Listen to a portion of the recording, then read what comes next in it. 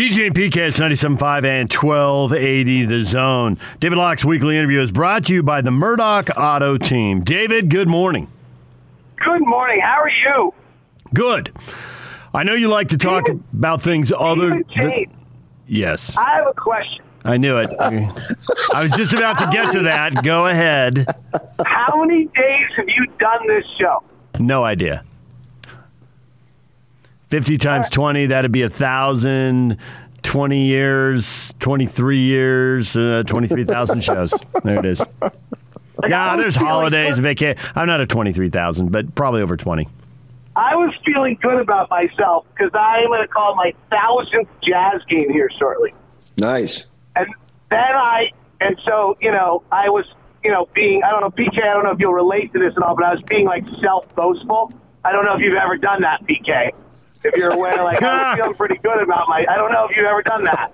So then I realized when I was coming on with you this morning, wow, that's really like playing 100 straight NBA games and then bragging to Ron Boone about it. Nice. Done in the morning. Yeah, I did bad math there. I'm not at 20,000, David. I don't know why I said 50 times 20. That's the number of hours I've done. 20 hours in a week, 5 shows in a week. So it looks like the number is a little over 5,000 probably. You do about 220 shows a year, right? 250 weekdays. PK takes like 80 days off, but I mean, you only take like 25. Right. Sure, we'll go with that. All right. Anyway, I was just fawning on your greatness. It's just a regular occurrence for me on Friday morning. Yeah, me too. And for me, it's Monday through Thursday. I take Friday off. Well, it's because I do it for you. Yeah, exactly. Thank you. Right. I mean, what did I say to somebody else? I'm really simple in life. I need chocolate chip cookies, attention, and skiing. And other than that, I'm good. That's a good combination. Yeah. So I know that with so many Jazz players out, the normal stuff we talked to you about isn't really going to work because these games have been bizarro games and they aren't going to matter when we get to the playoffs because if they have this lineup, then they're out in a heartbeat. And if they have the other lineup, then these games don't mean anything. So I did have other things I wanted to talk to you about today.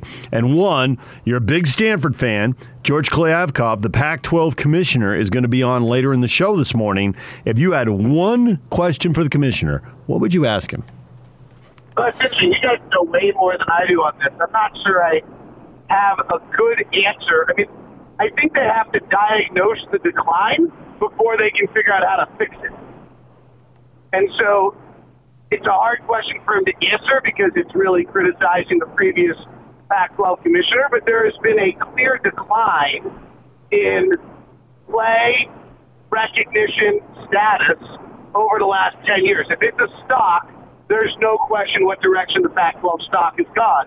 If you're going to fix that, you better diagnose why it went that direction before. And I feel like that's what Larry never did, was he just simply kept kind of throwing spaghetti on the wall or knew this or knew that, but never would admit there was a problem. If you don't admit what's wrong, you can't fix it. So that would be the direction I would go with my question. Oh, yeah, very much so. Yeah, I mean, and that's the good thing about him is that he's willing to speak on the things that have not been up to par. And I totally agree with you, Mr. Locke. Absolutely, 100%. You have to figure out what the problem is in order to fix it. And you have to acknowledge it.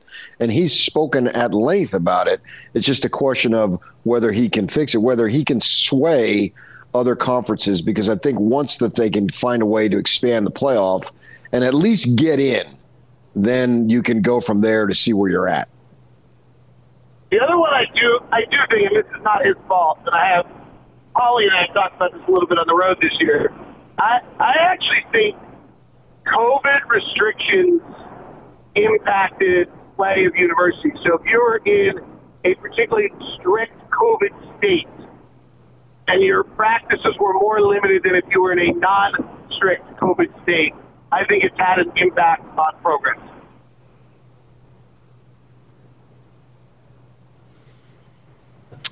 All right, let's get to the Utah Jazz now and discuss one or two things about the Jazz. We were talking about Eric Paschall. And I have actually one other note for you, by the way. That's the longest pause ever, David.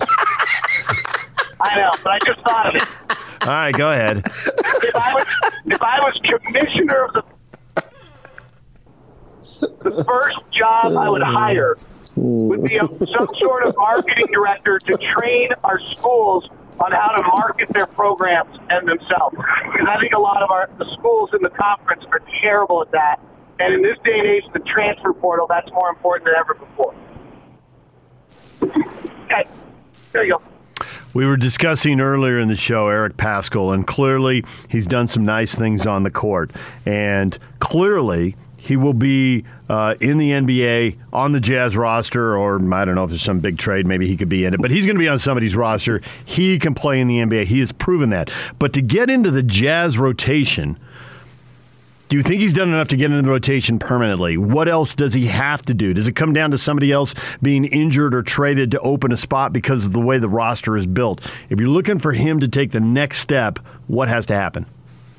Okay, so he has displayed a skill that is important that could get him on the floor.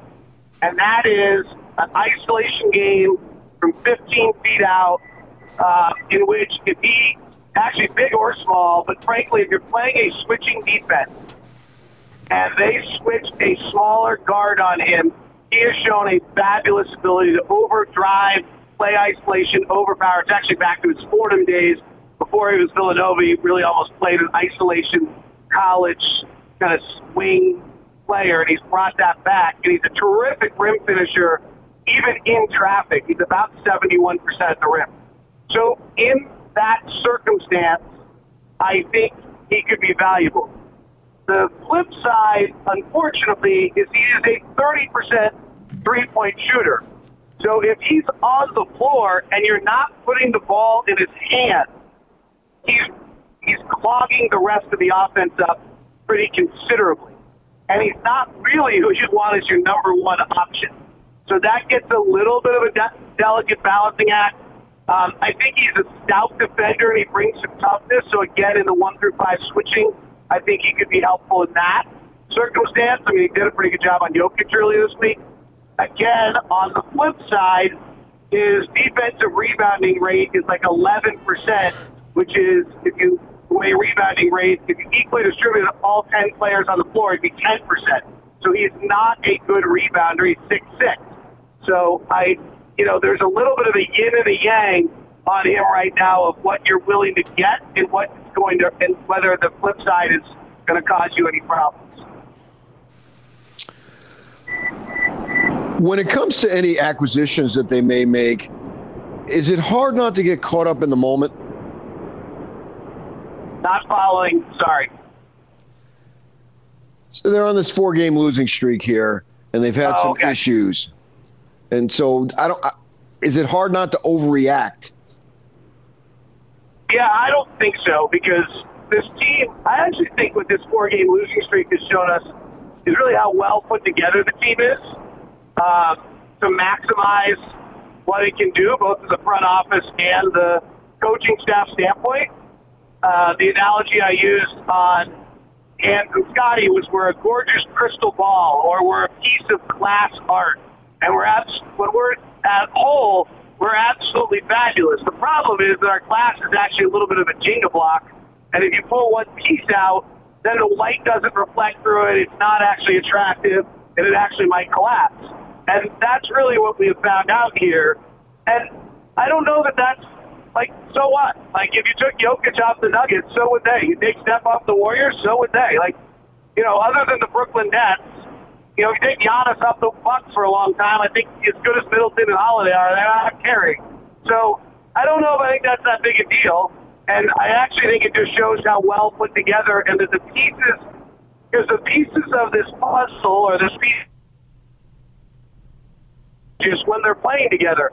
And they've all got pretty big warts when they're not. And so I think it's actually a sign of how well put together the team is.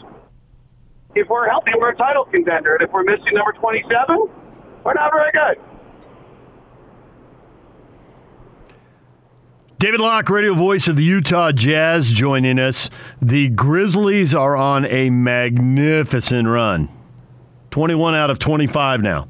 And they have done it missing key players. John Morant was out for a while. Dylan Brooks is out now. So it's not like they've been whole and everybody else has had health issues and availability issues. So full credit for that. But does this translate to the Grizzlies making a deep playoff run?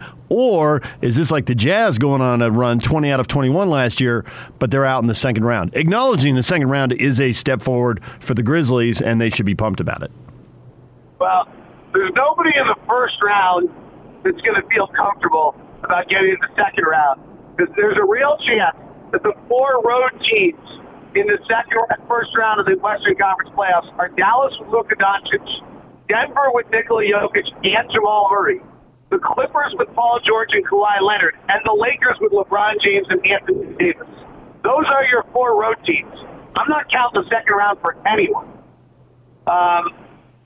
In regards to Memphis, you've touched on it, DJ. They're just above average at every position, and then Ja's amazing and Jaren Jackson's playing great. But they're so good at they're better than you in every position, or at least better than average in almost every position. And that's why, and it's really what we were last year too.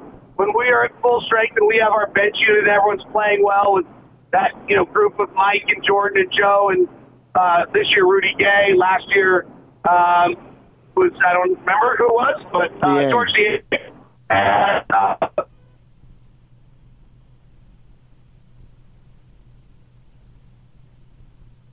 Playing great as a backup point guard. He's probably one of the 5 best backup point guards. Desmond Bane has become bona fide. What a steal he was. And then you kind of run through each of their Jaren Jackson, Steven Adams. Like they're really just, they're crazy deep. And they're doing a nice job of playing some young kids that actually, the one exception would be Zaire Williams out of Stanford's not very good yet. But he's long, he's athletic, and he has a positive impact in his 12 minutes on the floor every night. So they're just, Taylor Jenkins is one of the best coaches in the league. Like that's got to be talked about. He's incredible. Well, you've been on then that the standings really matter in terms of matchups. If we're going to have all these guys come back, does that decrease the emphasis on the standings since you're guaranteed basically to get a tough matchup no matter where you are in the first round? I think it increases the importance, 1, because of home court, 2, because there is a chance if you have 8 that something funky could happen and you end up with Minnesota or San Antonio or, I want to say Sacramento, but they really prevent me from ever saying it with their actions. Sorry, DJ. No, that's fine. I know it better than anyone. I'm not debating at all. It's that organization through multiple owners, now multiple arenas, has done some crazy stuff. And it is hard to dig a hole and stay in it the way they have. But they have. Speaking of general incompetence, did you guys see the note on the Knicks and their first-round draft pick? No. The last first-round draft pick that the Knicks signed to a second contract, because they traded Kevin Knox yesterday, is Charlie Ward. Ooh. Jeez. Like 94, isn't it? That would be the right ballpark, yeah. Yeah. Going back to his Florida State quarterback days. Big-time college football player. Yeah, the last first-round draft pick, the Knicks signed to a second contract, won a Heisman Trophy. Bad. I know there was a coach who wanted to draft Donovan Mitchell. That coach is no longer there. He used to play for the Jazz. So when did you talk to Jeff recently? It was a while ago. You know what's really interesting is that there's 29 teams that now say they wanted to draft Donovan Mitchell. It's the same Draymond Green phenomenon. Draymond Green was better than Donovan Mitchell because at least Donovan went in the top whatever. Draymond Green was a second-round draft pick that every single team passed on, including the Warriors twice, by the way. If the Warriors pump their chest about their Draymond Green pick and their owner tells us how he has the special sauce and is just smarter than everyone else. If you go back and look, they had multiple late picks. I think they passed on Draymond Green twice in that draft before they took it. It's funny you say that because one of the Scott Layden could be really dry and really, but man, he went nuts once when I was talking to him about that. He says, we get so much credit for drafting Stockton Malone. He says, if I knew what Stockton and Malone were going to turn into, I should be fired for not mortgaging the farm and trading up to get them. I should have never sat there and let them fall to us. I mean, yeah, we picked them when they fell to us, but we didn't move up to go get them. We should have if we'd known they were going to turn into this. Yeah. Right. That's a great point. Great point. All right. I appreciate it, David. Thanks for joining us. And we'll listen to you Sunday with the Jazz and the Nuggets. Well, that will be fun. And, PK, I'm a little hurt. Why? I told you to call me, and I was going to help you with something, and you still wouldn't call me. I understand you don't call just to say hi. You call because you want tea time, or you need something, and then you needed something you didn't even call. You didn't tell me to call you. That's not true. Did I miss that? I'll help you out on that little issue you were having. Call me. I must have missed that then, because I certainly would have. Yes, I would have. I'm totally. I'll go back and check. All right. Well, but I'm available, so call me on that if you want. Okay, gotcha. Never be afraid. Right. This is a tip for everybody. Never be afraid to pick up the phone, call somebody, and start a conversation. You haven't talked to somebody in a while and say, hey, do you know why I'm calling? And they'll say no. And you'll say, because I need something. You will inevitably get a laugh. You will inevitably get a laugh. I've done it many times. Okay. But when I've called Locke, sometimes the need is for counsel. So that's out of respect. It's not, I'm not saying give me money. Or do something for me. Right. Yeah, no, I've called him several advice. Times that I want his opinion because that's how high I value it. So let's broaden the definition of need here. You just want me. Oh, wait, that didn't sound right. Never mind. Let's get out of the show.